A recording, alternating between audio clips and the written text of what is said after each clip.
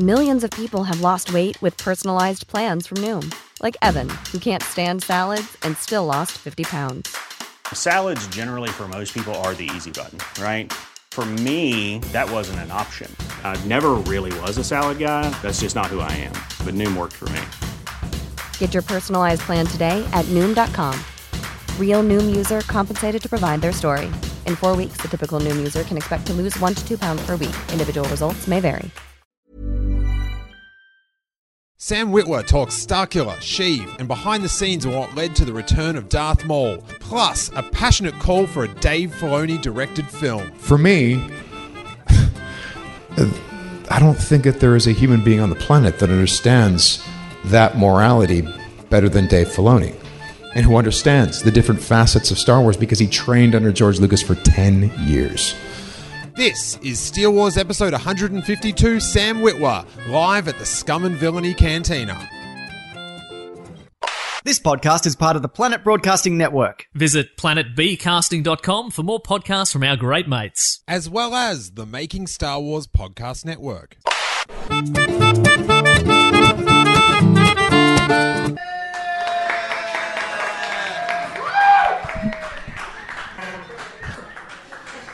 Who made that Chewbacca noise just then? Was that you? Oh, can you do that one more time? Yeah, sure. Wow. Hey, you guys. Welcome to Steele Wars. I am comedian Steele Saunders, and I do love Star Wars!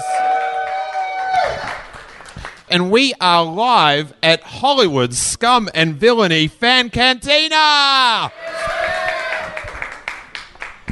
We're 2 weeks out from The Last Jedi. Very exciting. I'm not sure if anyone was watching TV last night, but they had this special on ABC television about my T-shirt. And it was on Jimmy Kimmel, the big Last Jedi Star Wars special with the entire cast, pretty much. They had no porgs there. Sorry, Ashley. That's enough of the bizarre conversational heckling sort of action here. Let's just chill out. Save it for the podcast, and by that I mean yours. So they had all the cast on, and we went, my friend Blondie, Jason from Making Star Wars, and Laura Syracuse, that's been on the podcast before, who cosplays as Rose Tico. We were very excited. We got seated in this amazing position, 3 rows back, and we realized that they were going to film a sketch in front of us. And we're like, oh, maybe we'll get on television. That will be really exciting. And you know, let's be clear. I know we're in Hollywood. I've been on TV before, but not American TV. Which I'm not pandering to the audience. That is the gold class of television, all right? You guys nailed it. From Dr. Phil to stuff that's worth watching. It's all pretty good. It's all pretty good. So we're sitting there. We're very excited because they're going to do this sketch. And I've got Laura's dressed as Rose Tico. I've got my Snoke Theory Sucks T-shirt on. And it only hit me this morning. The sketch was about BB-8 was there, and he was giving a shout out to his new girlfriend, who was a Dyson vacuum that was sitting in front of me. And I didn't get the pun that, like, there's a vacuum and then sitting behind it, there's me with a T-shirt that says, "Your Snoke Theory sucks." That's pretty good. That's pretty good. So I'm working in conjunction with the Kimmel organization there. But then there's like this the warm-up guy, Don Barris, who's like a really quite well-known Hollywood comedian. He's the warm-up guy, and he's sort of talking to us beforehand, and he loves Laura because she's dressed as Rose Tico, but she's cosplaying as like 8 cases of Red Bull. Later on, he came up to us and he goes, "Hey, could you guys tell that I've barely seen Star Wars?" Hell yeah, we could. Kimmel comes out and they do a few sketches and it's really funny. And then during the ad break, he talks to the audience. And he started with Laura because she's percolating. And normally they talk to one person and they go to the other side of the room. So I'm like, oh, I'm not going to get talked to. That's fine. But he realized that he'd hit such a rich vein of geek stupidity. So then he asked me about the Snoke Theory, the T-shirt, and what my Snoke Theory was and what my favorite Snoke theories were and all that sort of stuff. And I have to say, I've been hit up so many times about people's Snoke theories, and whether it's me hearing it from some kid at Long Beach Comic Con while I'm super hungover, and Jason Ward's on the other side of the room laughing his ass off at how much pain I'm in, or Jimmy Kimmel in between a taping of a nationally televised television show, both suck, all right? It's just... He asked me what I did for a living, and I paused, and I said, I cover Star Wars news. And he's like, that's your job. And I go, dude, you talking to me now is your job. So how's that working out? He said, pretty good. And it got a bigger laugh than my comment. But he's the star, do you know what I mean? And during the actual show, he's like asking all the members of the cast questions, and he goes to Andy Serkis, and they start talking about Snoke theories. And then Jimmy Kimmel goes, there's this dude in the audience that just hates them all. I've asked him 11 times. He won't tell me one theory. And he's got this T-shirt on that says, your Snoke theory sucks.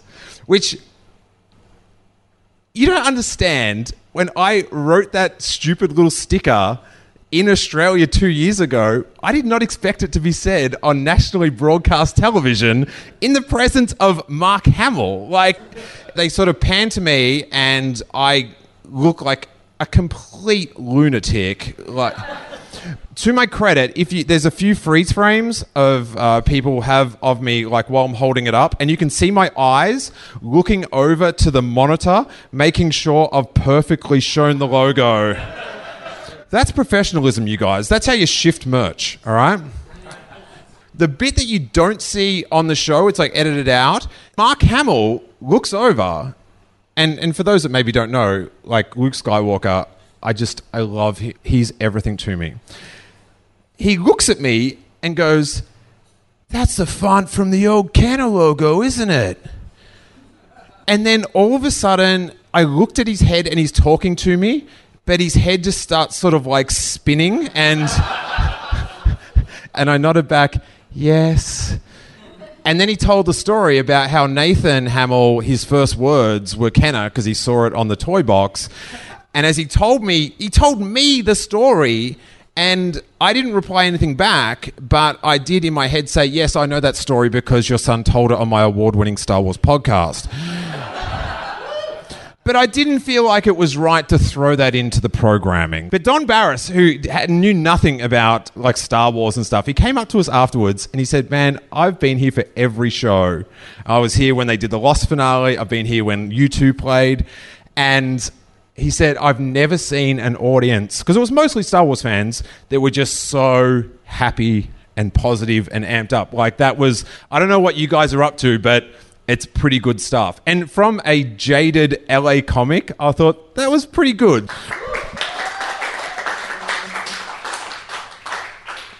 And the thing was that some people don't like those T-shirts, the Your Snoke Theory Sucks. Sometimes like people think it's like I'm having a go at their theory, like I've read it. But the joke is that even before I've heard your theory, it sucks. Like, that's the joke. The joke's on all of us because we overthink Star Wars so much. I was like, oh my God, these people that don't have the humor to understand the joke in the T-shirt, how is it for them that they're watching TV and this T-shirt that they hate is on there? It doesn't really matter because anyone with that sense of humor would probably be watching Fallon, so... We're here to talk Star Wars, and we've got an amazing guest. So how about we bring him out, you guys?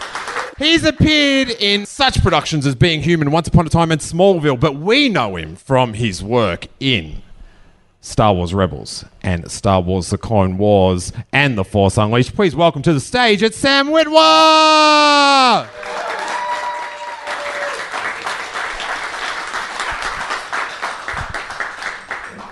How you doing, Sam? Good. How are you?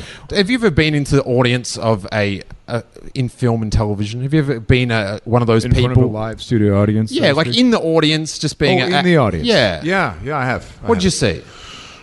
My buddy was doing a sitcom years ago, so I would show up for that. Is your buddy... laugh really hard. I would try to laugh really hard. Is your buddy's name Jerry?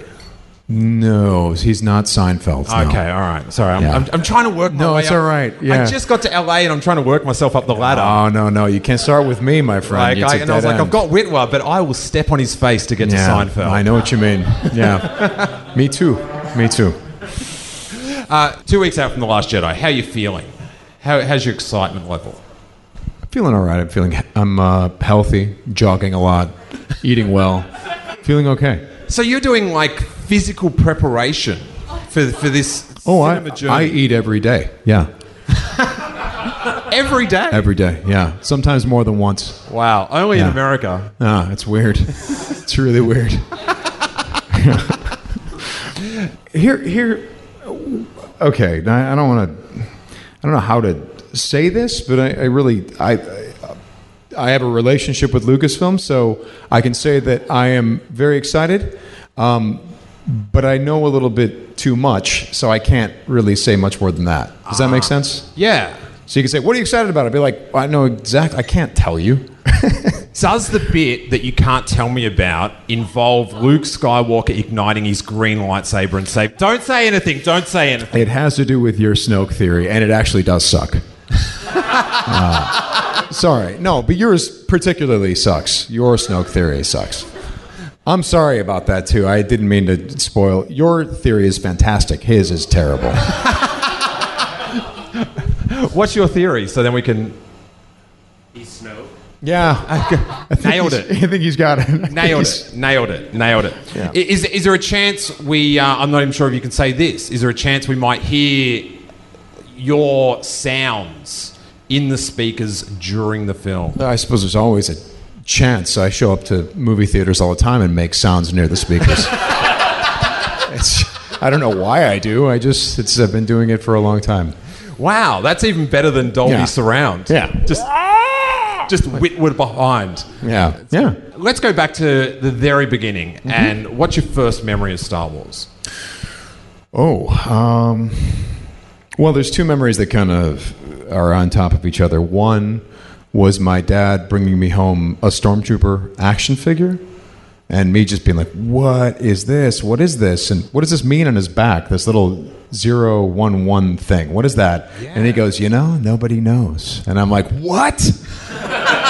Oh, and I thought that was so cool that no one knew, and I was going to figure it out. And the other thing was that this is back when VCRs were brand new, and he was going to get a bootleg of Star Wars, but the first thing is you got a failed bootleg. Like they would bring all this camera equipment, really primitive VHS camera equipment into theaters. Dude, that relationship with Lucasfilm. Yeah, it's too late. Yeah. It's so funny. Bootleg in the 80s, it's so not frowned upon now. Like people celebrate it now. Oh, Sure. we taped every movie. No, I'm bringing my cell phone into the theater, and I'm going to put it on YouTube.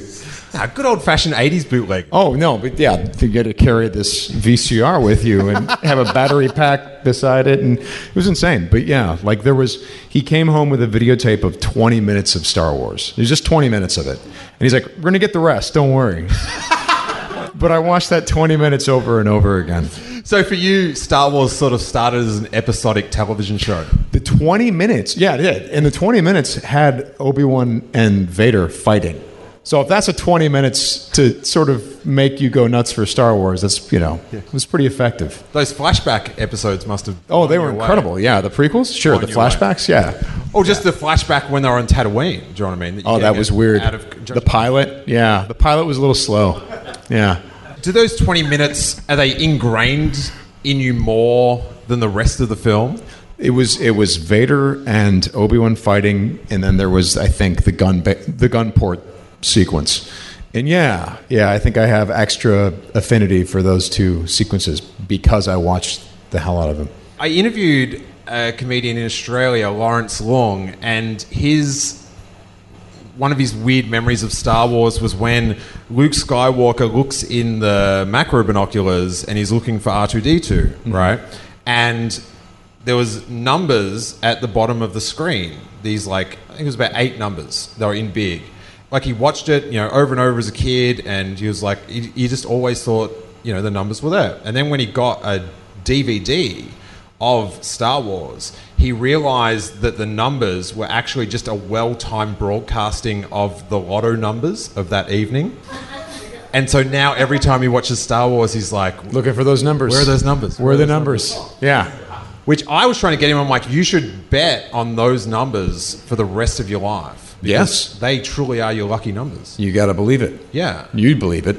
So, so when you saw the first, the whole movie, Yeah. what took you? Everything.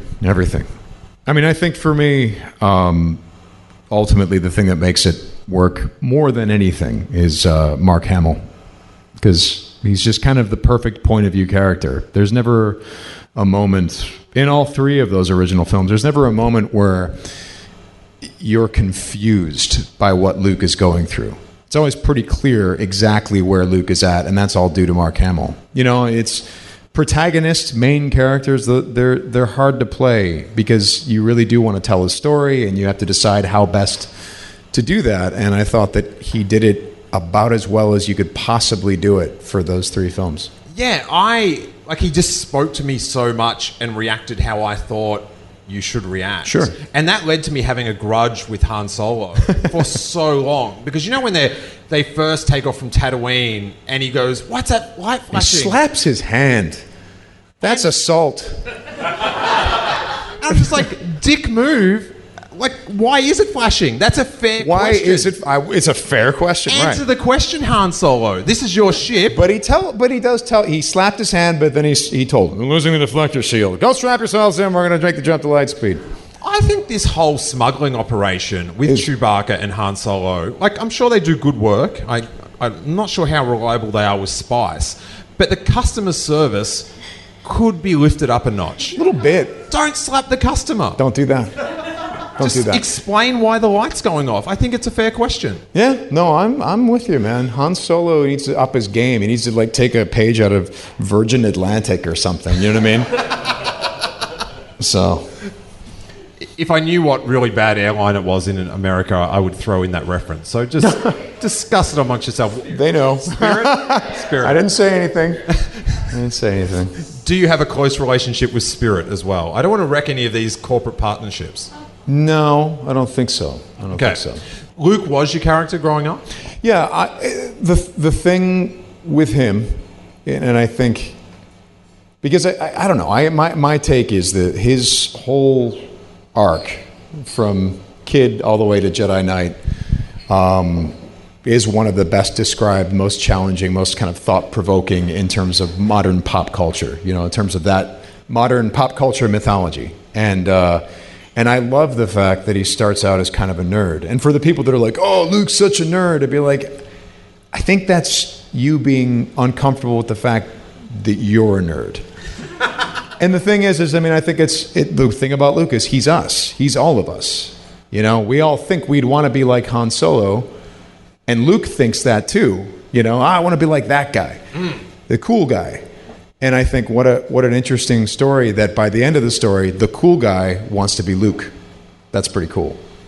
Yeah. Han Solo looks at Luke and goes, I got to be more like that guy.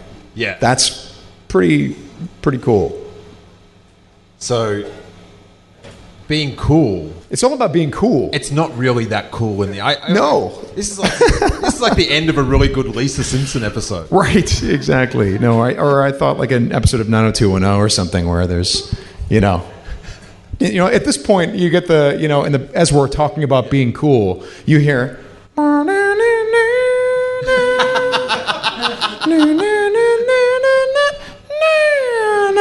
you know, because we're learning a lesson. So you're hearing the thoughtful version of the 90210 theme. Yeah. Mr. Walsh has just like sat me down and taught me a life lesson about how it's not all spice smuggling, not in 90210. Yeah. It's all about just coming through for your friends and shooting when it counts. Trusting my feelings. Yeah. The best thing about that is I know when we get home, Jackie's going to go, we should have a Beverly Hills 90210 rewatch. We should do the podcast too. Oh, the Beverly Hills 90210 podcast? Yes. Yeah, that'd be fantastic. Yeah. What about background characters? Who'd you love, like, in the background? Wow. Oh, God, there's so many of them. The secondary characters. I like Wicket. Yes. I like Wicket a lot. I thought that character was awesome. Wicket was, when you're in the right age, he was just your dream companion. Right. Like, to have a Wicket move in with you I've got like a Persian cat that is very similar to Wicket, Right. Jerry, and I realized I was just fulfilling this 4-year-old life dream of living with an Ewok, Yeah. like purchasing this flat-faced cat. It's sort of an E.T. thing, kind of, a little bit. Yeah, I've got this habit of, my whole life is about impressing like 5-year-old me.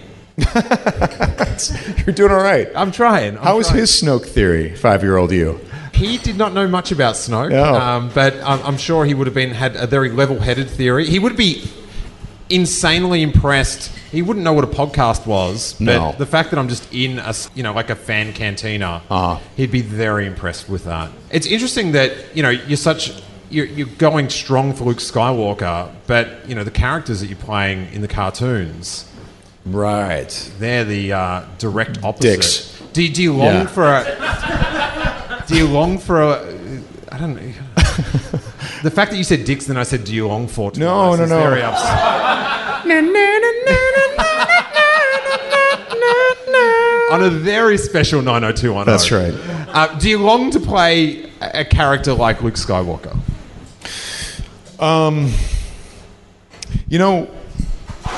That's sort of what I thought I was doing a little bit in Force Unleashed, kind of like Luke Skywalker, but from the wrong side of the tracks. Yeah.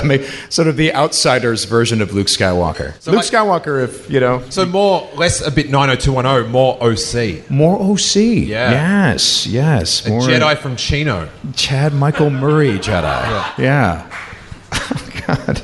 This is getting I met bad. someone from Chino. I can't remember where it was. And the only thing I know about Chino is that you get told to go back there. Oh, you're from Chino. Oh, okay, yeah. Well, welcome to the OC, bitch. Like, It doesn't have mattresses on the lawn. it doesn't have what? Mattresses on the lawn. That's what they showed Chino in that. Ah, okay. Ah, that's disappointing. Then where do you get your mattresses? Whittier. Okay. Gotcha. So, when? They're inside our homes, not on the lawn. Oh. That's the difference. It's a bit conventional. Yeah.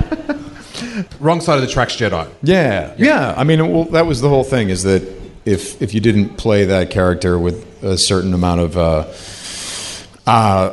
weirdly a little bit of innocence or wide-eyedness, I don't know. Anytime that I've had to play some sort of protagonist, I always think about the lessons that I learned watching Mark Hamill kind of tackle that. If that sounds, Was the Force Unleashed the first Star Wars thing that you did? Yeah. I started working on that in 2007, so that would have been 10 years ago. So you're a big video game guy. Yeah, I mean, I'm 6'1". I'm not that big, but I'm like on the taller side, sure. I was more talking about your level of enthusiasm rather than your my your height. size. Because you're Yeah. 6'1", right? Six feet? It's 6'1"? not a competition. Okay, that's cool. But if it was, it'd probably be 6'2". Okay, 6'2". Okay, yeah. 6'2". Yeah, when it comes to video games, I started playing with Atari 2600, stuff like that. So yeah, I go way back. The wood grain one? The what? The wood grain one with the original Empire Strikes Back 2600 version. The Atari 2600 was my first Star Wars playset. Yeah? I had my Luke Skywalker X-Wing pilot, and we had the Atari, and because I was the youngest brother, I didn't get many shots on the Atari. So I remember just having Luke Skywalker, because the knobs sort of look like laser guns or something. So you were like messing with the knobs while they were playing? Because that totally screwed your game up. But I love that it had the wood panels to harken back when like grandfather used to carve video game consoles. He used to out of carve wood. his video game console out of wood, right. They'd go into the forest and find a good birch and say, this will make many fine video game consoles. That's what they did. That's just... This will be a fine 4K streaming console. This will be great. This will be my VHS. This was 1895, guys. So what led to you getting this role? The Force Unleashed? Yeah. Well, I guess Lucasfilm created a concept image of this character. An artist named Amy Beth Christensen painted Starkiller. Sort of like this is their this is what we'd like Starkiller to look like, right? This is sort of feel, what he'd wear, what he looks like, and he had kind of a shaved head and sort of facial features. And then my buddy Dave Collins and someone else who knew my work from Battlestar Galactica looked at that concept painting and said, that looks a lot like Sam Witwer. Like, is he auditioning for this? And so David Collins took my headshot, slipped it in the pile, and I happened to look exactly like the character. And then eventually they scanned me and made the character look exactly like me. But it was, all of the actors and actresses that were hired for that, they used their likeness as well. Yeah. So when that artist met all of us, she was like, "What? But I dreamed you people. You're real?" And we're like, "Yeah, we're from space. Hello." What was the audition sort of process? Terrible. It was terrible. It was exhausting. Because Hayden Blackman, who is a really, really good writer, he wrote these script pages, and sometimes when you get some pages to audition for, it doesn't really suggest a character, it doesn't really suggest what kind of guy this is, and you have to figure that out. You have to just bring something into the room. And so I asked him, I said, "How do you want me to read this?" He's like, "Well, just read it." I'm like, "Well, yeah, but you could do this character like 50 different ways." And they said, "Well, then let's do it 50 different ways." And I'm like, "Okay." So 45 minutes later, I'm not kidding you, we were doing the scenes for like 45 minutes straight. By the end of it, I mean, that's like a 45-minute performance. I was very tired. How much through that did you regret not saying you could do this character 5 different ways? Well, I think what it was is it was just an opportunity to show them how much of a Star Wars geek that I was. Because for Hayden, he said the moment that he knew that he wanted to hire me was during one of those versions, right? One of the 50 ways. There were like 2 scenes, right? And one of them, Starkiller is meditating and trying to put his lightsaber together with the Force, as it's like, floating in front of him. And it would be the first time, by the way, in Star Wars that we're going to see the process of a lightsaber coming together, and that it's a Force thing, not him doing this, right? And he's supposed to be meditating. And so I remember just being really, really tense and gritting my jaw and every now and then, sharply exhaling, stuff like that.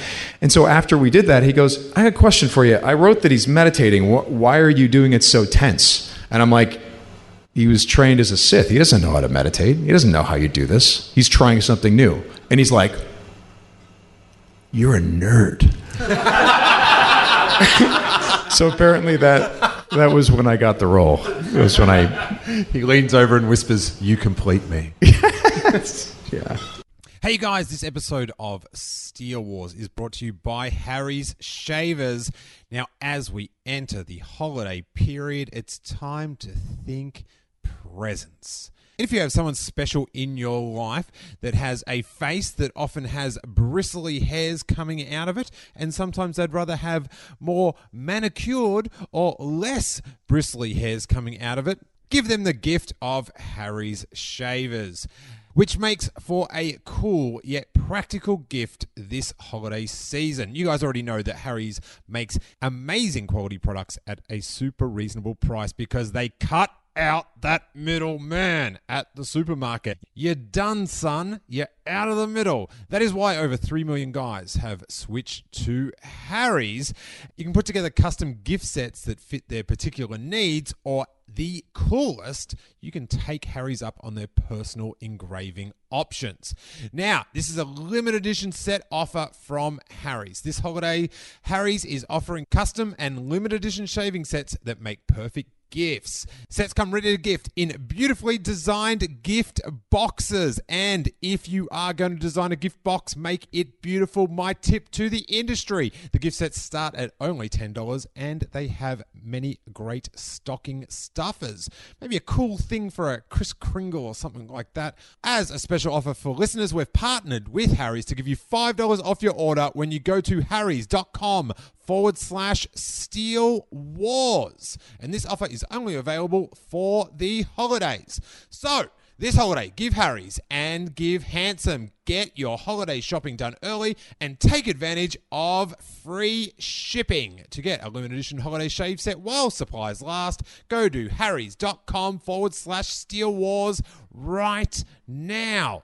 That is harrys.com/Steele Wars. The link is also in this episode's show notes. A huge thanks to Harry's for supporting this episode with Sam Witwer. Speaking of which, let's get back to the show.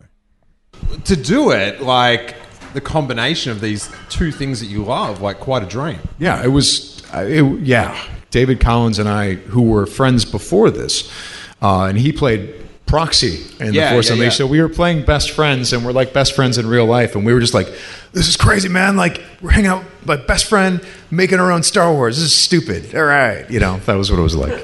Yeah, I'm not sure whether I'm meant to think, oh, that's really cool, or be like super jealous and go, that's crazy. Like, we were jealous of ourselves. It was amazing. It was great. To play Star Wars with your friend in a video game. It was stupid fun. Stupid fun. Really, really loved it. And that's what eventually led Dave Filoni to hire me for Clone Wars for some stuff. Like, I'm not sure if it affects you in any way, like if it like changes your state of mind, but when they did the canon reset, and that was sort of put to the side, was there any sort of like disappointment in that, or? No, here's my confusion about the canon reset. The stuff was never like canon in the way that people think, right? Like George Lucas, like you guys are all Star Wars fans, right? Yeah. Karen Traviss novels, Republic Commando novels. You guys, anyone read those? Yeah? No? Okay, well, in that, it's about these Republic Commandos. It's basically novels about clone soldiers in the Clone Wars. And they were really good. And they had a lot of Mandalorian culture in there. They were all warlike. And then when it came time to do that in the Clone Wars, George is like, okay, so the Mandalorians are a pacifist culture. And Karen Traviss was like up in arms. And George's plan was, we're going to take them from pacifists and show you how a pacifist culture gets super paranoid and starts relying on their warrior caste too much, right? That was his plan. And eventually that was going to lead to the Mandalorians as the people at Comic-Con are, all the different armor and all that stuff like that.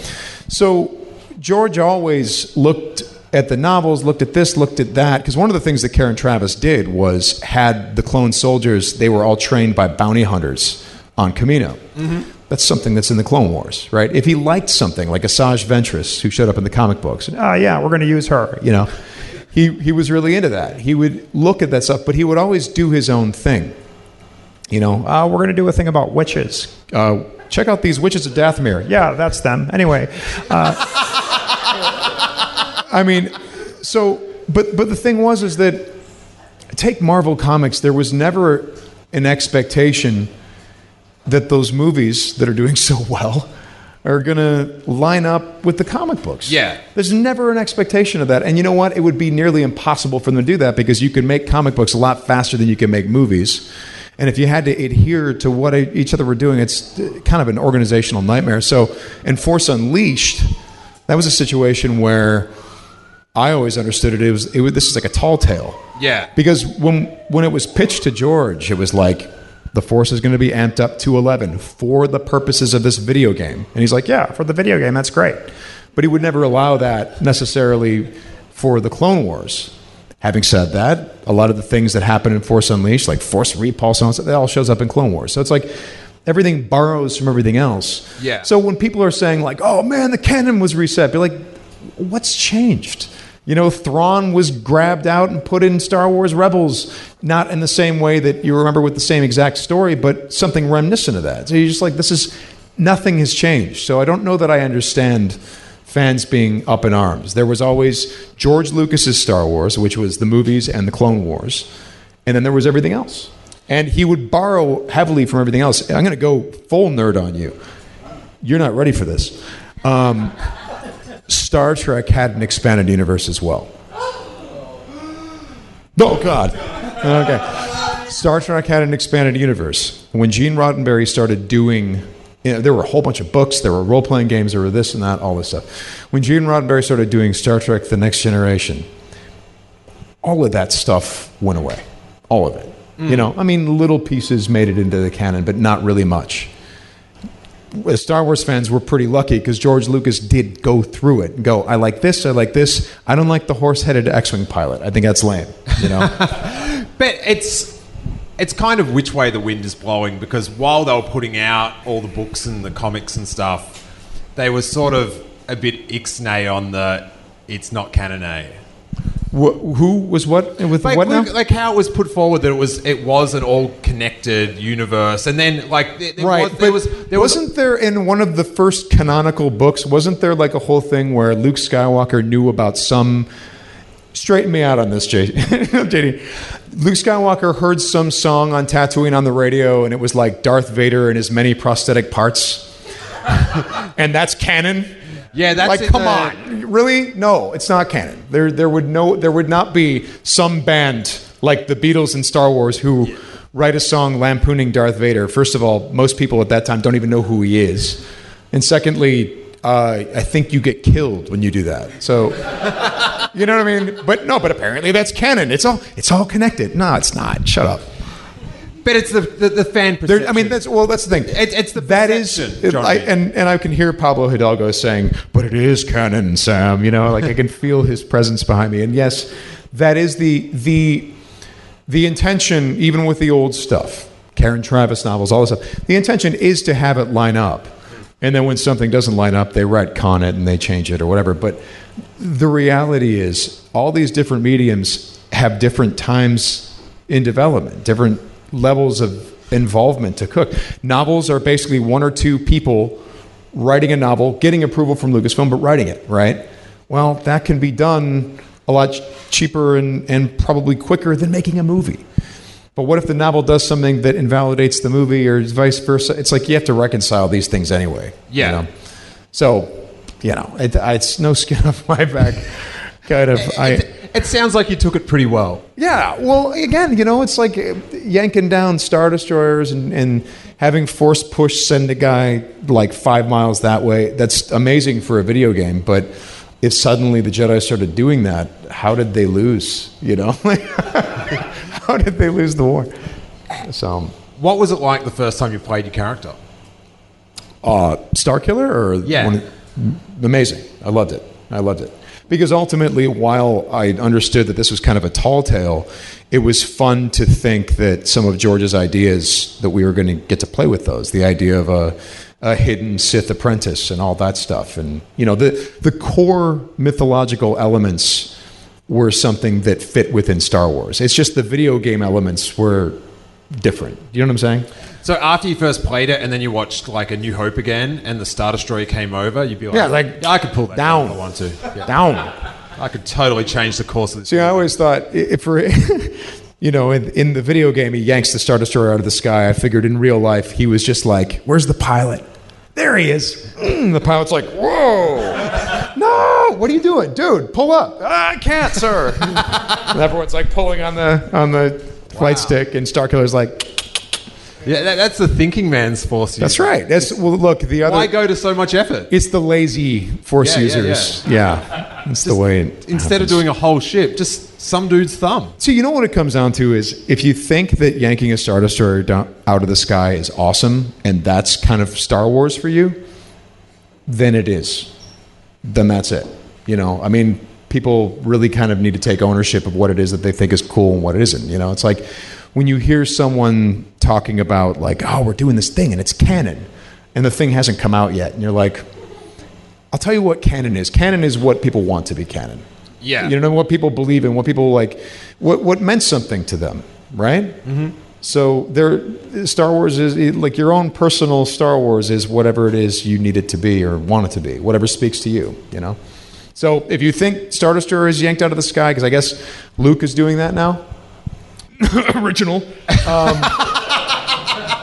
No, Luke Skywalker is biting you. No, he's the first guy, man. Like, I'd copy him left. I'm just going to call him a rip-off artist. I'd be a huge hypocrite. But, if that's awesome, if that's something that people enjoy, then that's part of their story, then that's cool. So I don't want to invalidate any of these comic books, or because I read this stuff. I also enjoy it.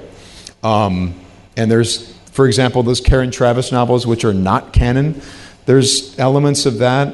Hell, look, when we were working on... Now they're double not canon. Oh, my God, I know. Right. She was not canon when it was canon. It was not canon anymore, and it's dud. Yeah. You're fired. You're all done. They got broken up with, and they weren't even ever going out. Well, the whole thing is the fun of it in working on this stuff is making certain things canon, but not having people know about it. Like, for example, when we were doing Darth Maul for the Clone Wars, the script says that he's just mumbling a bunch of stuff in that cave, just saying a bunch of crazy stuff. And I'm like, let's have him say the Sith code, because then it's canon. I'm like, yes. And it made it in the episode, so I'm like, oh, guess what, guys? Sith code is canon. Deal with it. Ha ha. You should have listened closer. But that's so, but the thing is that's things that Dave pulls in, are things that he's read and that he liked and that were part of his canon, so he made it part of his canon in Star Wars Rebels, or same with me. Anytime that I'd ad-lib or throw, there are some things that I've thrown in there that suggest that other things are canon as well. So it's fun. Getting on the Clone Wars, how did that happen? Force Unleashed. This is, okay, I'll just give you my speculative version, because Force Unleashed, when it came out around the same time. It was really around the same time as the Clone Wars, that theatrical film. Mm-hmm. And at the time, Clone Wars was serving the younger fans, and Force Unleashed was serving the older fans, right? The people that enjoyed the original trilogy more, that were older, that were our age, and then the younger fans, prequels, Clone Wars. That's kind of how it was. Yeah. Around season, I guess they're going into season 3, and this is speculation on my part, right? Dave didn't tell me this, so this is, if someone wants to tell this story, this is me saying a bunch of crap. But by season 3 of Clone Wars was servicing the older fans in terms of the maturity of the storytelling, the content, the things that would happen in the story.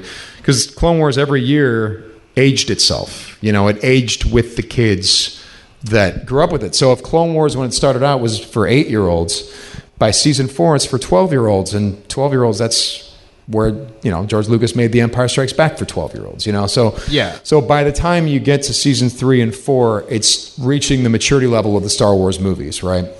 And my suspicion is because Force Unleashed was the adult Star Wars. It's like talking about a movie series for 12-year-olds, and I'm calling it the adult fans, right?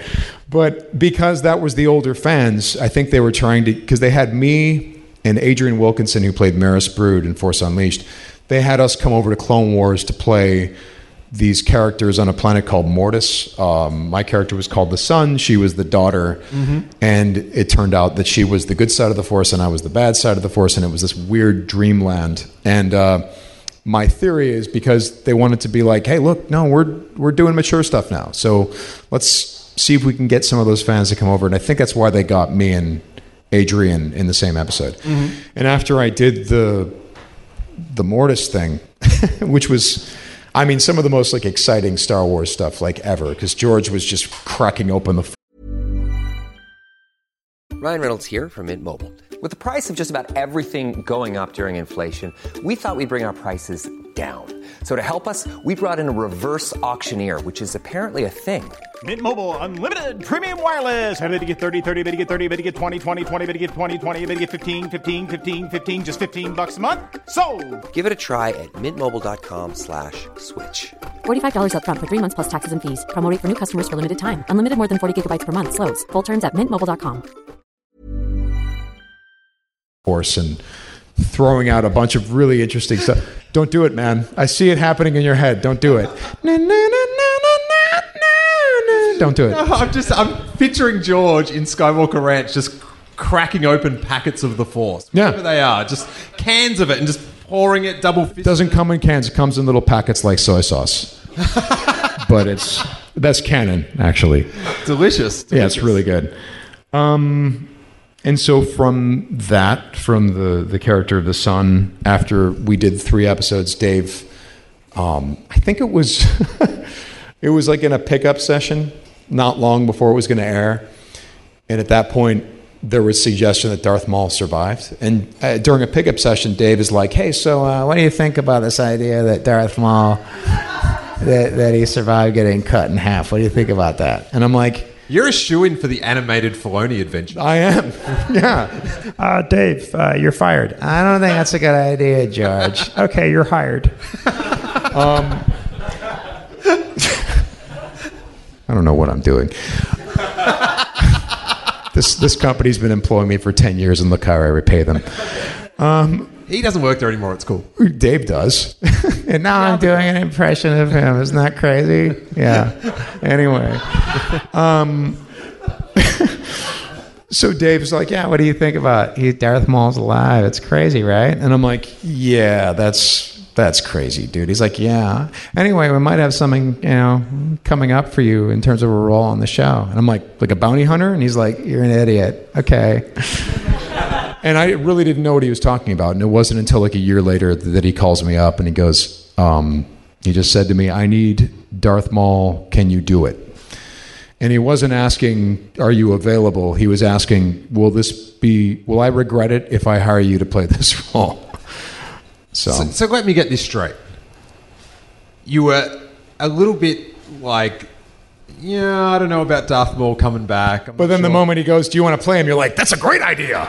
Yeah. Of course he's coming back. Of course he survived. Oh, we never thought he died. Yeah, no, totally. Absolutely, bro. Cha-ching.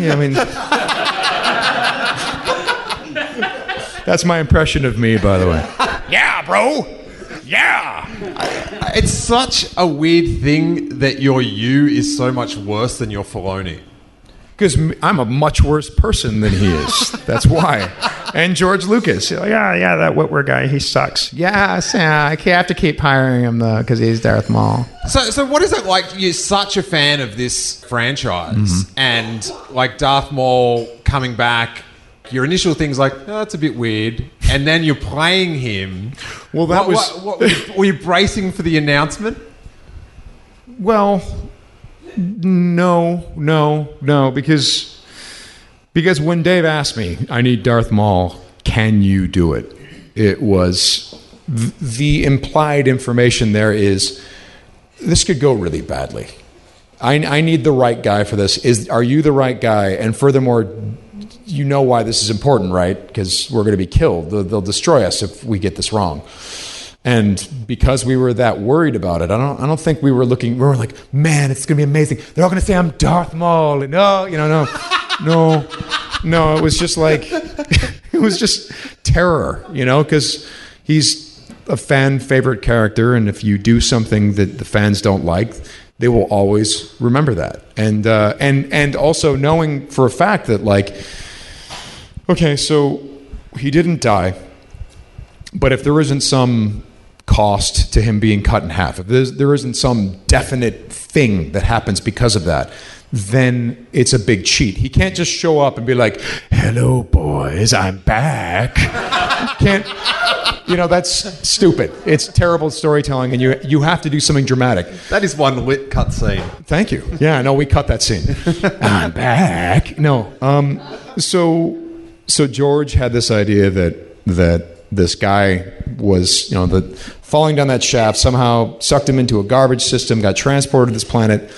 His hatred kept him alive and the dark side of the Force, so he was just holding on to his mortality, which, as I guess it was explained, the whole thing is that the Sith can't really conceive of a life after death. That's not in their wheelhouse, So when Obi-Wan says, if you strike me down, I will become more powerful than you can possibly imagine, Vader's like, say what now? He has no idea what that means, because for the Sith, it's all about accumulating whatever you can in this life, and that's it.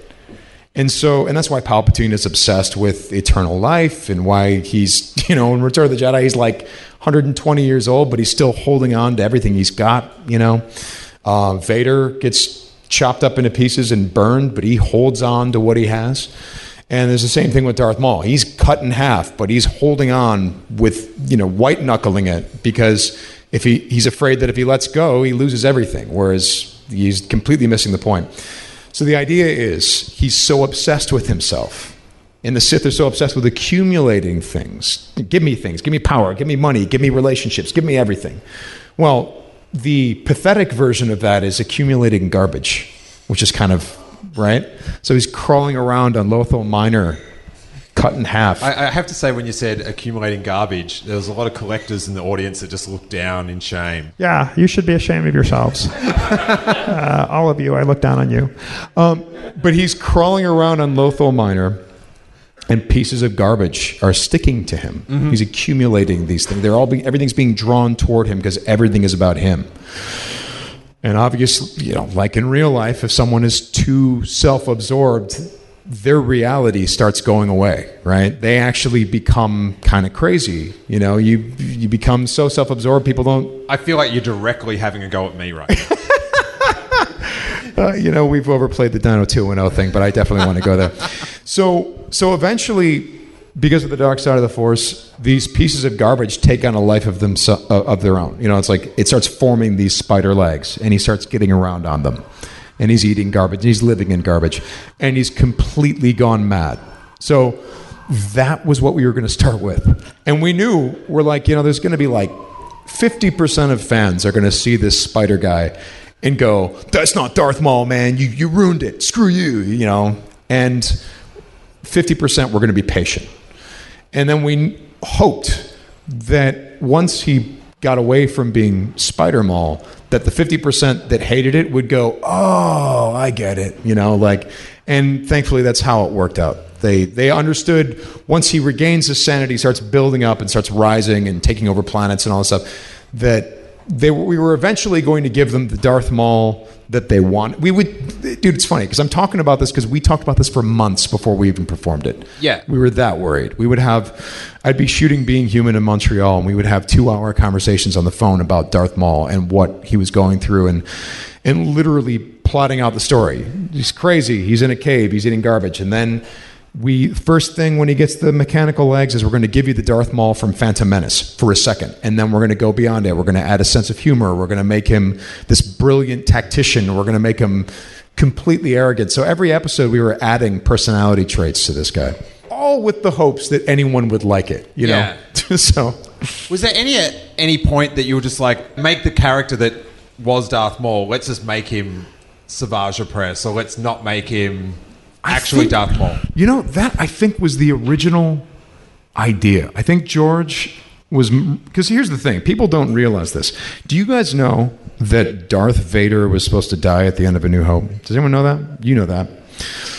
Vader died at the end of New Hope. And George saw the movie as he was working on it, and he's like, why don't we make a shot where he's flying off, spinning around, and he just flies away? And they're like, well, we don't have time. You're fired. Hey, you, why don't we make a shot with Darth Vader flying? And he's like, yes, sir. Wow. That is news to me. So George Lucas... breaking news on this podcast to me. George Lucas had a similar feeling about Darth Maul. He apparently thought, it's too bad I didn't keep him around. So then he started getting into this Dathomir thing and these witches. And Katie Lucas wrote the stuff about the Night Sisters and the idea that Darth Maul came from this planet and the facial tattoos and all that stuff. And he came up with Savage Opress.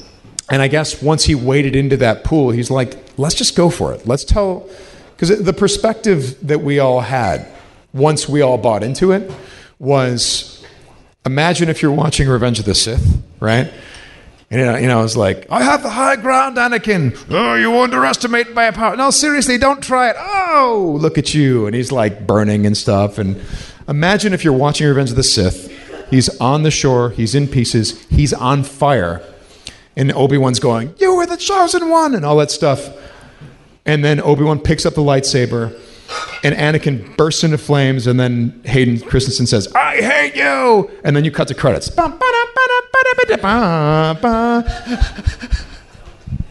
If this sequel that happened 20 years later or whatever had Darth Vader coming out aboard the Tantive 4, all of us as fans would be like, oh, bullshit, George. Oh, he survived. And he got cut in half and he was burned. So I think everyone's perspective was, we've seen this before, just in the reverse order. Let's make the statement that these Sith guys are nearly impossible to kill because they're so self-obsessed. That's good. Because I love your portrayal of Darth Maul in the cartoon, and I like the character, but him coming back was always just like you're lessening death. Like, do you know what I mean? We're going to have this eternal, like, whenever anyone dies, like, they're going to come back. And you got to keep death at, like it's death. And you got to keep it, like, at this heightened thing. So when it happens, it's upsetting. Like, when Han Solo died, it was like, he's never coming back. Except for in The Last Jedi. You're fired. But that's a good explanation. That's a good explanation. Well, I mean, again, with the Sith characters, again, the whole idea is obsession. They're completely self-obsessed. That's what their selfish philosophy is all about. So, if you're that obsessed, you know, a Jedi, if he was wounded like that, if he even survived it, he would just let himself go. He'd say, did I do well when I was alive? Yeah? Okay. Well, this is okay. I'm going to die. But a Sith, never.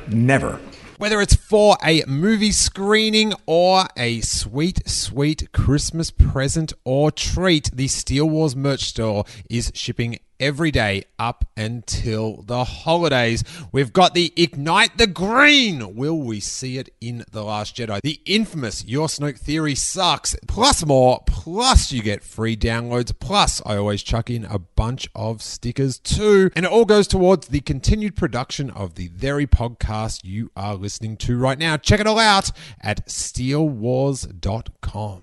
And what about with the Emperor? What did you go into to nail that one?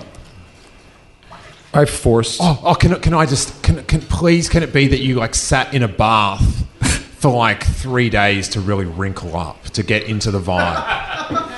Calgon, take me away. Bubble bath. No, that's not what we did. I was a jerk. I was doing Force Unleashed, and I said, is Ian McDiarmid going to be performing the Emperor? And they said no. And I said, well, then I think I got a guy. And they're like, well, we already have a guy. I'm like, it's me. And they're like, no. I'm like, yeah, I should do it. And so Hayden Blackman's kind of going, oh no, my lead actor is having an ego meltdown, and I have to accommodate this and somehow not. I can play everyone. Basically, I think they were all in terror. They were all like, "What does he want from us now? What's next?" And so I don't know. I was talking to David Collins, and the thing is, I said that I wanted to do it before I really knew if I could do it. So I felt like kind of a dick, but it wasn't going to stop me. So Good attitude. I worked on it a lot. No, here's the thing. To be fair, there have been a lot of situations for Star Wars roles where I have not gotten some part that people said I was going to get, or something was going to happen and then it wasn't going to happen. And in a lot of those situations, I did nudge them toward other actors. So I'm not a total Sith, egomaniac. I do go, this guy would be good, this guy would be good. In this particular case, I somehow thought that I would have been better than the guy they had. And my reasoning was, I didn't think the guy they had understood the character. Like, he does the voice all right, but I don't think that he understands the character as well. I don't think he loves this as much. Is kind of my argument. So basically during one of the read-throughs, Hayden was like, hey, Sam, because the Emperor lines came up, and David Collins specifically said, do not, in the read-through, whatever you do, don't do the Emperor. Because what we'll do is I'll record it, I'll pitch it down, this and that, and then we'll sell it that way. And I'm like, oh, okay, cool. I won't prepare it or anything. And then during the read-through, Hayden Blackman's like, hey, Sam, so you can do the Emperor, right? Go ahead. And I'm looking at David, and he's like, I'm sorry. And so I winged it, and apparently they liked it. But what did you think that essence of the character is that the other actor didn't get that you did? Humor. The Emperor does not laugh frivolously, but when things are going his way, it's the best day of his life, When Yoda's jumping around and he's fighting him in the Senate. He's having the best time. He's like, finally, this is it. Well, he's going like, my entire life I've been hiding. And I've killed Jedi, but I've sent them on suicide missions. I've started a war. I've never gotten to kill them myself until like just now. And those Mace Windu and them came over. I got to stab a dude who didn't even do anything. And it was amazing. And now I'm fighting Yoda. This is incredible. This is, it's a very specific choice that Ian McDiarmid is making. Big day. Yeah. He's like, this is the best day of his life. It's incredible. He gets to finally be himself, right?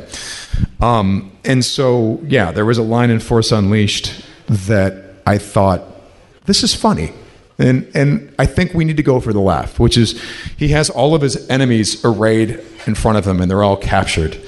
And he says something, I think I remember the line. He says, you are all traitors to the Empire. You will be interrogated, tortured. You will give me the names of your friends and your allies. And then you will die. And people laughed when I did it that way, and I was like, yeah, he's having fun. Oh, he's having a good day. That was so good because I got how annoyed I was when I was 5 years old when the Emperor's going, your pitiful rebel friends. I was like, you wrinkly prick, you're going to get yours. And when you started doing it to me then, I was like, yeah. Oh. Well, that whole thing, I'm afraid the deflector shield will be quite operational when your friends arrive. Come on. He's got a sense of humor, this guy. You're sending tremors from him. It was so annoying. I've got such this childhood built-in annoyance at that. Ian McDiarmid was, I think, 38 or 39 when he performed that role. Yeah, they just put him in old makeup and let him do his thing. And anytime that I perform the Emperor for a video game or for Rebels or whatever, it's only ever to keep the seat warm for him because that's his character. I'm doing it the way I think he would. I'm not trying to take it in some new direction. Have you had a chance to talk to him about the voice? Yeah. Hey, man, I'm Sam. Oh, hello, nice to meet you. Yeah, I'm you when they can't afford you. And he must have been you must be so busy. Yeah, I must go over here right now. Yes. When you're doing Clone Wars, what sort of interactions did you have with the maker, George Lucas? Little interactions. I've met him on a few occasions. A lot here. Yeah. He would give us notes through Dave. I would get some calls from Dave.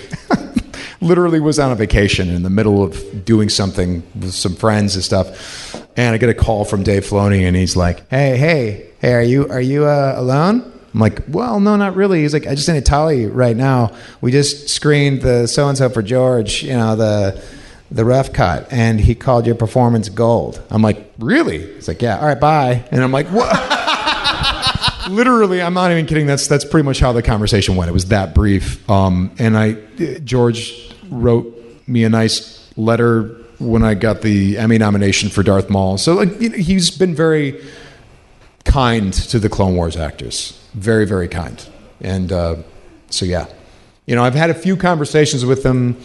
I don't know if I remember what the hell I was saying or what he was saying. I remember one of them was talking about the 1940s pace of Star Wars dialogue when it's done right, Because George Lucas, the legend with George Lucas is that he doesn't work with the actors. He doesn't do anything. All that he said during the first movie was faster, more intense, right? Mm-hmm. Do it again. Faster, more intense. Do it faster. Do it more intense. Do it again, but better.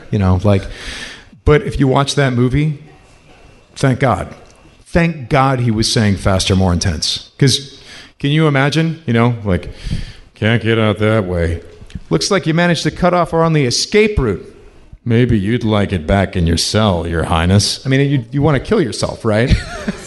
But when you give it the faster, more intense direction, when you put it in a 40s pace of dialogue, can't get out that way. Looks like you managed to cut off on the escape route. Maybe you like it back in your cell, Your Highness. Boom, boom, boom. I mean, it's why you? You want to hear someone say, I feel swell. Why you? I mean, it's just so snappy. You never get ahead of any of that dialogue. So no matter how bad Harrison Ford says, you can write this shit, but you can't say it. I mean, yeah, but it's Flash Gordon. You want to be Buster Crabbe. You want to have Buster Crabbe say, well, hey, this is Dale-Lord and I'm Buster Crabbe. You will be destroyed. What?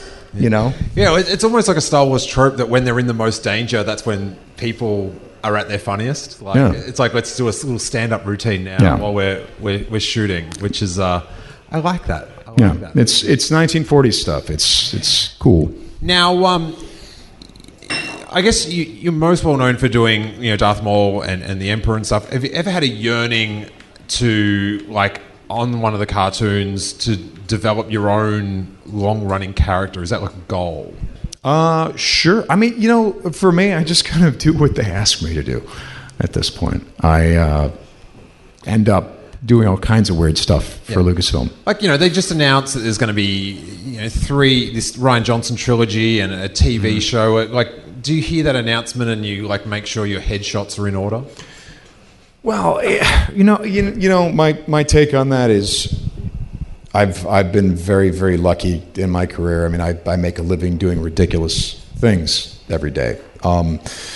So I've kind of had my share of luck. I would never count on the possibility of, getting some running character in Star Wars movies. I would just never count on that. I'm like, Star Wars has already given me a hell of a lot. I don't think it owes me anything. I don't want to quote the movies too much, but in my experience, there's no such thing as luck. You got some skills, buddy. You got some skills. But here's the thing. I know a lot of people who have skills. I mean, my God, we live in Los Angeles, right? I know people who should have been extremely successful actors and just weren't. Their number didn't come up, right? I mean, so for me, I don't know. I instead of, going, ooh, I wonder if I can get in on that. I'm just kind of going, I'm happy to be associated with this company. And I'm happy that they keep hiring me, even though I make fun of everyone that I work for, including Dave Filoni and George Lucas, that they tolerate me at all. And they've been, extraordinarily generous to me. I mean, I could tell you things right now that would get people in trouble if you knew the kind of nice things that people have done for me at that company. Things that you just go, who gets this? Look, I've stayed at Skywalker Ranch, for God's sakes. Who gets to do that? So for me, I'm like, I'm good. I mean, if they want to have me into audition, surely I will be there. But I'm not, this is my chance, or Star Wars owes me. No, I owe Star Wars. It's We've got a little bit of time, so just before we wrap up, there's a microphone just there, and thank you. So if anyone has got an audience question for Sam. Sam, I'm Dom.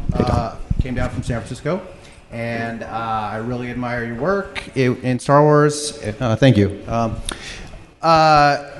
From Maul to Starkiller to Palpatine to the embodiment of the dark side, how do you get yourself into that space to be just? I mean, I'm Sam, but I'm the dark side of the Force. Well, for example, for the Maul in the cave stuff, that wasn't fun. I mean, it was, all the screaming and the gnashing of teeth and all that stuff. I mean, ultimately, sometimes to have the entertaining effect on the audience, it's not all about fun and games. So, I went to some kind of unpleasant places and just lost my mind in the booth and just, I don't know, just did stuff. There's a deleted scene from Mortis, where I believe the son is talking to Darth Revan and these other dark side spirits, right? And that was the moment, by the way, the reason that scene was cut, the son talking to Darth Revan and stuff like that, is because George was like, no, they can't, Sith can't manifest. We have to make that point right now. They can't manifest beyond death. But for that particular scene, I remember, like, before I went in the booth, I just kind of made myself cry because the character's supposed to be crying. So it was just like, it's not always fun to perform, but hopefully it's fun to watch. Yeah. So, yeah. No. Appreciate it. Thank you. Thank you very much. Yeah, go for it. All right. Hello. My name's Alex. Also very fond of your work, Sam. And I was thinking about what you were talking about with the Emperor, how he's having the best day of his life, when he gets to do Order 66 and he fights Yoda and all that. But in that scene with Yoda, there's a part where he jumps for the door and Yoda blocks him and says, "If so powerful you are, why leave?" And he says, "Darth Vader will become more powerful than either of us," and they start to fight. So how do you interpret that he was trying to flee the battle? Well, Sith are also extremely fearful. I mean, fear is the path to the dark side. That's the whole thing. So it's all in there. It's ultimately when the battle is going well. The Emperor doesn't have much of a sense of humor when things aren't going well. But when things are going well, it's hilarious. It's hilarious to him. So the fact that battle with Yoda, that he not only survived it, because he's afraid of this guy, but then, oh my God, wow, this is working out. This is cool. Okay, yeah, he's putting up a good fight, but so am I. So it's that. I mean, remember the Sith are where all that self-obsession comes from is an extraordinary insecurity, and the way they try to fill the hole in their heart is they try all the wrong things, and they become obsessed. So that's what that is, I think. My opinion. Nice. Anyone else got a question? What's your Snoke theory? Turning the tables. Yeah, I'm not at liberty to say what my Snoke theory is. Look, I'm not. I would not term myself to be on the inside or anything like that. But I've been around the company for like 10 years, and there comes a point where the sort of scuttlebutt rumors, theories that you hear from people, the longer you've been around the company, the more that those are just not rumors, they just are what's going on. So I know a little bit too much. So there's. So Snoke facts, not theories, is what you're saying. As I said, I know for a fact that everyone's Snoke theory sucks except yours. Yeah. What's up, Kanan? What's up, Maul? Sorry about the eyes, dude. Steele's going to get mad at me, but basically, my daughter wanted me to give this to you, who sat next to you at the Season 4 premiere at Celebration. Oh, cool. She didn't want you to know that she was crying under her bucket. So she does Sabine. Yeah, but no, she I just remember. left you that. So now everybody else can have their time back. Oh, thank you so much. I promised her I would pass this to you because she's babysitting right now. Awesome. Okay. Did she... Wow, yeah. No, she even repainted her bucket per seasons, huh? Yeah, that means me, because I have to repaint it again because Season 4 came out. Yeah. So, well, good job, Lizzie. You're welcome. Yes, good job, Lizzie. Thank you for standing around and being like, hurry up and get it done, Dad. That's so cool. There is nothing worse than being looked down at by a teenager. And when Lizzie told me that she was repainting her Sabine helmet to be Season 4 colours, and I'm like, oh, the colour's different each season. And, oh my God, I've never felt a lesser human than the look she gave me. It was just pathetic. It was very sad. Sam, thank you so much for being with us. We have got an endless stream of Star Wars stories to come. We've got the TV show, we've got books, novels, we've got these the Rian Johnson trilogy, and who knows what else. But what are you most looking forward to, or would most like to see happen in the Star Wars universe? There's a director that I've worked with that I really think should probably direct a Star Wars film. I'm not going to even name him, but if people have been listening, they probably know who that is. So he's, I'm just going to say it. When's Dave Filoni going to direct a Star Wars movie, right? Come on. Right? Look, my thing is this. It's, when it comes to Star Wars, everyone thinks they know it, and they're right to a certain extent, but they're also wrong in other ways, right? And what I mean by that is this. Charles Lippincott He worked on the first Star Wars, and he worked on the marketing, and he worked on all these things. I hope I'm not wrong about what he did. He's doing some really fascinating stuff on Facebook, where he's just downloading and uploading his memories to the internet in terms of what his career has been like. He's a fascinating guy. Very uncensored. Yeah, very uncensored. But one of the things, someone asked him at one point, they're like, are you sad that you didn't go on and do the Star Wars sequel? You know, it was called Star Wars 2 at the time. Turned into The Empire Strikes Back. Are you sad that you didn't do that? And he's like, no. I mean, I got out when the getting was good. And like, when was the getting good? He's like, before that Muppet came along. And they're like, are you aware, Charlie, that Muppet Yoda is widely hailed as one of the most beloved characters in film history? And he's like, really? And this is, I think, if you listen to what he says about Star Wars, he explores it. I think that interview, which happened years ago, created a certain curiosity that he had about, like, what has this become? Because I was not aware of that. Like, where did this go? Because now there's been 6 movies and video games and this and that. And he published a thing about video games and had The Force Unleashed front and center. I mean, he was reading about all this stuff. And I think he's curious, what did I help start here? But he went on to say this. He's like, Star Wars, the reason that the sequel didn't work for me and Jedi didn't work for me is that Star Wars, at its heart, is Hidden Fortress, the Akira Kurosawa movie. And I don't see where he lost that in number 5 and number 6. And you go, Charlie, you're right. Star Wars is Hidden Fortress, but it's also a whole bunch of other things. You loved it because it was Hidden Fortress. But then the other stuff that it was is what it became, and as it continues, it becomes even more things. It encompasses more. All under the banner of one central morality, right? If you keep that morality intact, that's the key, right? And for me, I don't think that there is a human being on the planet that understands that morality better than Dave Filoni, and who understands the different facets of Star Wars because he trained under George Lucas for 10 years. George Lucas taught this guy everything he knows for 10 years, specifically making Star Wars. Him and George. 10 years.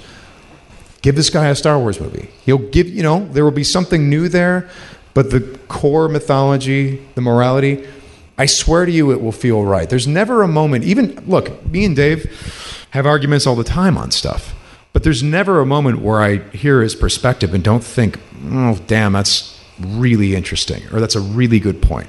I may not agree with this, but wow, I hadn't thought of that. He's an extremely thoughtful guy. He's extremely talented, and he knows this stuff in his DNA by now. So yeah, wow, there I go. That's my apology for doing an impression of him. Ladies and gentlemen, Sam Witwer!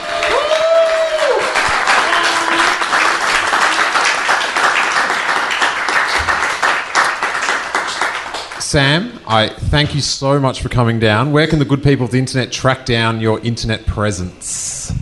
Twitter, Instagram, Twitch? My presence. What is it? At Sam Witwer on Twitter, I think. I've never seen anyone think so hard about their own name ever. I do social media in kind of an obligatory way. It's fun, though. It's fun. Nothing against it. At Sam Witwer at Twitter. Sam Witwer on Twitch, I think. There we talk about Star Wars and all kinds of crazy stuff, and I just make sounds at myself while playing video games. It's ridiculous. Awesome. Hey, everyone that come down today, I really appreciate it. Cherish the next 2 weeks. It's so exciting. It's so fun. Soak it all up, and the goodness that Star Wars brings in this bizarre time is tremendous. So make some memories that you can talk about for decades to come. A huge round of applause for all the crew, JC, and all the crew at Scum and Villainy. Down in Hollywood, awesome fan cantina. It is bizarre to podcast in this surround. I've performed in some dives in my time, but this is a truly great hype. Never find a more wretched dive of Scum. And hopefully we can come back and do it. Maybe we'll do a Last Jedi discussion in January. Thank you guys. Stick around, have a drink. I'll be here hanging out. Just grab a sticker, they're free. And may that force be with you.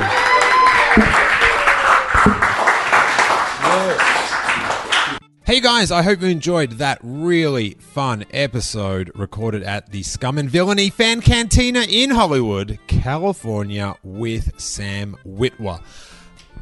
I thought he killed it. So much great insight. I'm really happy with that episode came out, and I would love to get it out to as many people as possible.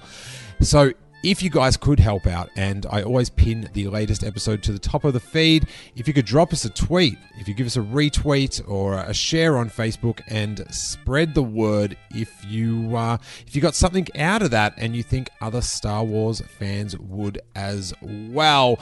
Listener word of mouth is one of the most powerful forms of promotion for a podcast, so I really appreciate it. You can also get on iTunes and give us a sweet 5-star review. It bumps us up the rankings and vouchers to other potential listeners that we're doing good stuff, and that would really help me this week because there's going to be a lot of people looking for Star Wars content on YouTube, so just click subscribe in iTunes, write us a little review if you can, and you've done your part. You've potted it forward. If you are new to the podcast and you want to hear more, I've got some recommendations for you. If you want to hear about Laura Syracuse, who I went to Jimmy Kimmel with, who cosplays as Rose Tico, you want to hear about why Rose Tico and Kelly Marie Tran is so important to Laura, check out episode 148. If you want some more deep diving episodes like Sam provided into the lore of Star Wars, I recommend you check out 141 live at Nerd Melt in LA with Kyle Newman, the director of Fanboys, or maybe episode 136 with Full of Sif's Brian Young. But, we're up to episode 152, so go back into the archives and check out what we're doing. We also do most of the time weekly. The schedule's a little bit out at the moment with all the events. A weekly live call-in show, which is like talkback radio for Star Wars fans. And you can call in and talk to me and a guest about the week's Star Wars news. And the problem is, at the moment, there is so much news. Going forward into The Last Jedi, we've got our Last Jedi premiere in Melbourne, 12 o'clock, Star Walking Inc.'s the infamous midnight premieres, and we will be doing a live podcast directly after that at about 2:30 in the morning at Seamus O'Toole's, which is next door to the Village Cinemas where the premiere is in Knox, Melbourne, Australia. I'll be flying back Monday for that. Make sure you subscribe to youtube.com/Steele Wars. I'll have some pretty fun reaction videos to the film up there. This Friday on the Collider YouTube channel, the Star Wars Schmodown will be going down with myself, Alex from Star Wars Explained, Joe Scrimshaw, Geek Girl Diva, Sam Witwer, the big trivia contest, and then the winner goes to battle Ken Napzok for the World Championship of Star Wars Trivia. It's all good fun, or is it? Is it the most important thing for me to win ever in my life? We will see this Friday. But either way, we will have a Steele Wars episode breaking down what went down and going into the backstory of Alex from Star Wars Explained, one of the leading YouTube channels for Star Wars on YouTube, which is the best place to have your YouTube channel, he told me. Insights like that and so much more. So that'll be an early episode just to get on the wave of interest in the Schmodown. And hopefully before The Last Jedi comes out on Tuesday, I'll be able to release my little blog podcast of my trip to Yuma, Arizona to visit the set, or the former set, of the Sarlacc pit. And that was quite the time.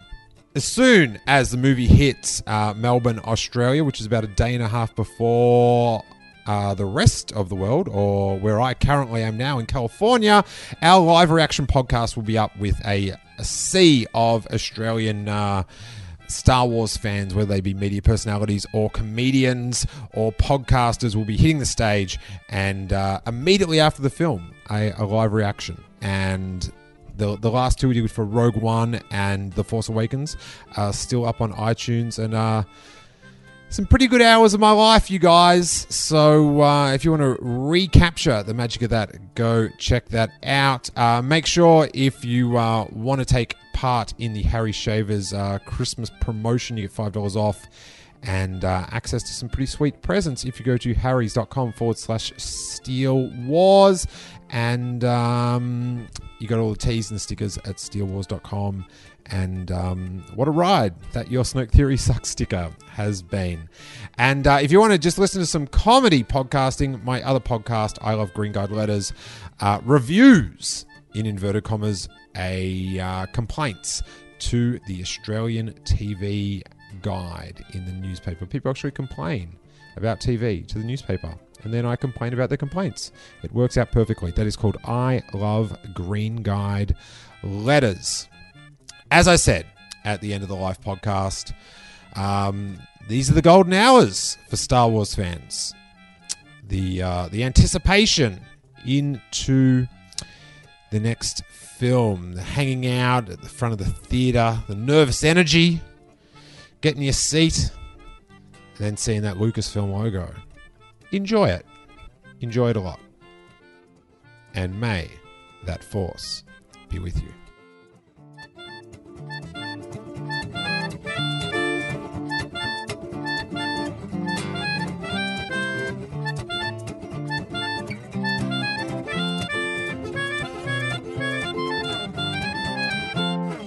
This podcast is part of the Planet Broadcasting Network. Visit planetbcasting.com for more podcasts from our great mates. I mean, if you want. It's up to you.